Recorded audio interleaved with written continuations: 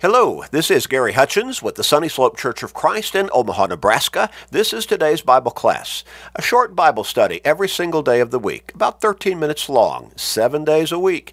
And in getting into God's Word, even for that short period of time, we're helping ourselves to stay strong in our faith and even grow stronger in our faith, because faith comes by hearing the Word of God.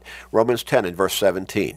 But being in God's Word every day also helps keep us in touch in our relationship with God, helps keep us focused in a more spiritual mindset to be able to deal with life every day. How blessed we are to have God's Word to help us in these ways.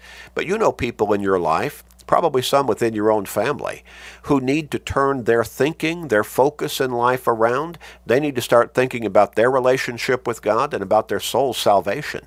Help them by sharing these short studies with them every day through Facebook friends, text messages, other technological means.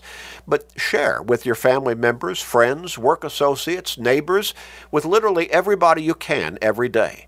What a blessing for someone to get to heaven because you got them focused in a different direction by sharing these short studies with them every day. But that will also be a great blessing for you. So make that commitment and start sharing today and every day with everybody you can. We're going to get back into our line of thought and study, talking about 5 pictures of hope within the Scriptures. We talked about how hope is light. Hope is light. And certainly, God's Word guides us into the hope of forgiveness and salvation through the Savior, Jesus Christ. Eternal life through Him. Your Word is a lamp to my feet, a light to my path. Psalm 119, 105. We also looked at how hope is a nail or a peg as it is brought out in Ezra chapter 9 and verse 8 and Isaiah chapter 22 verses 20 through 23. And we noted how the nails that pierced the hands and feet of our Lord and Savior on that cross fastened Him to that cross. But as those nails were driven through His hands and feet, the blood came forth, and it is through that blood that we can be cleansed of the guilt of our sins. Now, I know that a spear was also pierced in His side after His death on the cross, but the nails also served as a piercing, and through that piercing the blood flowed from His body. Cleansing blood.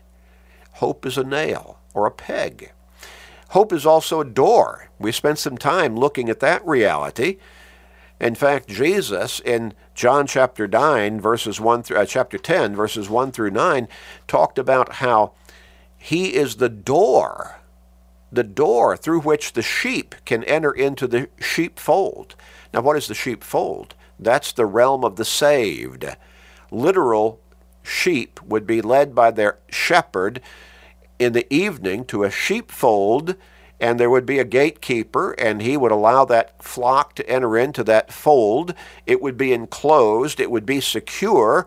The gatekeeper would watch over them, and the sheep would be safe. Then the next day, when the shepherd came back, he'd come to the gate. The gatekeeper would open the door. He'd call for his sheep, and those of his particular flock would know his voice, and they'd come out and follow him. Well, the church, if you want to look at it that way, is the sheepfold. How do we enter into the sheepfold? How do we enter into the security of salvation? Jesus says, I am the door. I am the door. And so as we are likened as His followers, as His faithful and obedient followers, to being those sheep, we enter through Him into forgiveness and salvation, into the church. He adds the saved to the church, Acts 2 and verse 47, into the kingdom of heaven, as it's also called. And so we enter through Him, the door of hope, the door of our hope of eternal life with Him in heaven. Now, we also want to look at another image of hope, or a picture of hope laid out for us in the Scriptures, and that is hope is a helmet. Hope is a helmet to shield us from the harsh blows of life. Physical blows? No. Spiritual blows. Our biggest problem, our biggest danger in this world, physically, is not a physical threat. It's a spiritual threat, and that's the devil.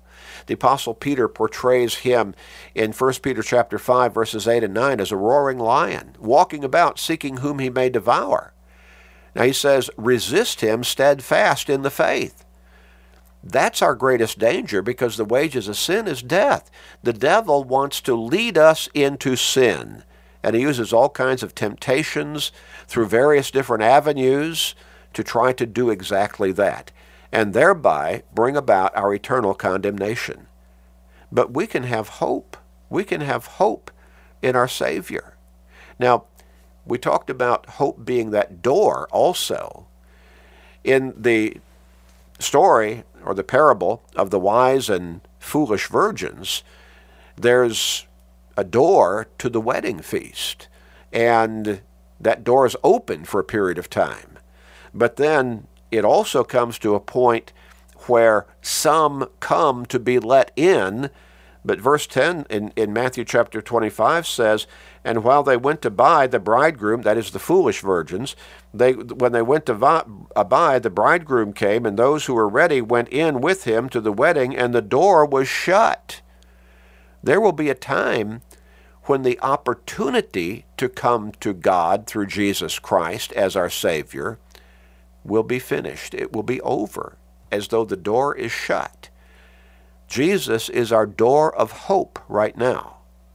And if we will come to him for forgiveness and salvation, then that salvation is our helmet of hope. In 1 Thessalonians chapter 5 and verse 8, we read this from the Apostle Paul. But let us who are of the day be sober, putting on the breastplate of faith and love, and as a helmet, the hope of salvation. Wow, what a great image that is, the hope of salvation. A helmet is designed to protect a soldier's head in battle. Now, I wore a helmet when I was a reservist in the Army Reserves, wore a helmet for many years. I would be on training and I would be wearing a helmet. Thankfully, I never had to wear one in battle because I never had to go into physical battle. But the helmet is there to protect the head. The head is a vulnerable part of the body. And if a bullet or some object, shrapnel or whatever it is, pierces the head and enters the brain, we're likely to die. Well, so the helmet is there to protect that vital organ of our brain. It's designed to protect a soldier's head in battle. We can read about that in 1 Samuel chapter 17 and verse 5 and also verse 38, talking about how David first faced Goliath, and Goliath had that helmet on his head.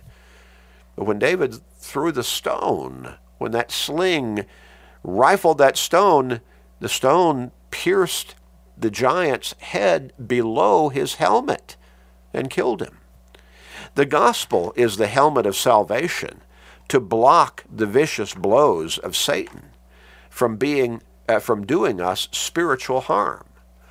We're told in Ephesians chapter 6, verses 10 through 17, that God has made available to us a whole suit of spiritual armor. And among that is a helmet.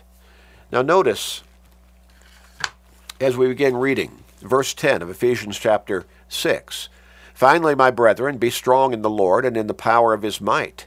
Put on the whole armor of God, that you may be able to stand against the wiles of the devil. Well, this is spiritual armor. It's not physical armor. It's not a coat of mail. It's spiritual armor. Well, what is that spiritual armor? What are the individual implements?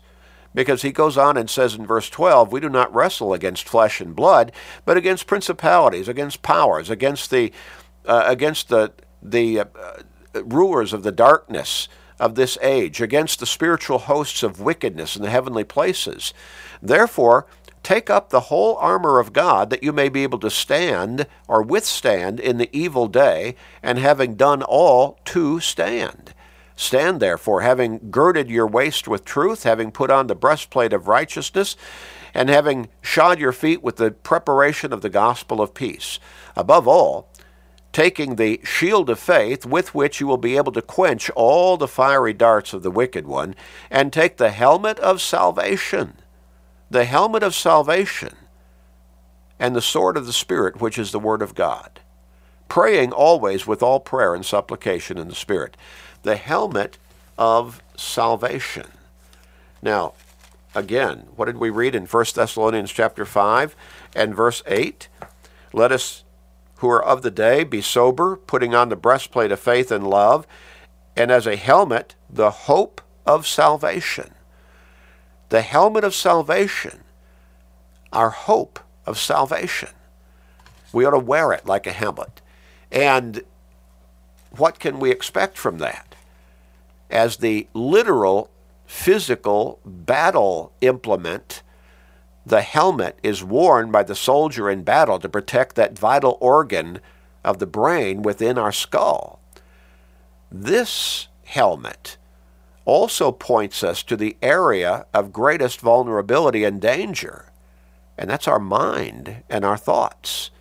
The devil continually works on our thoughts, planting all kinds of temptation in there, all kinds of doubts as to our being able to believe God, believe His Word, believe in Jesus, believe in heaven, believe in salvation.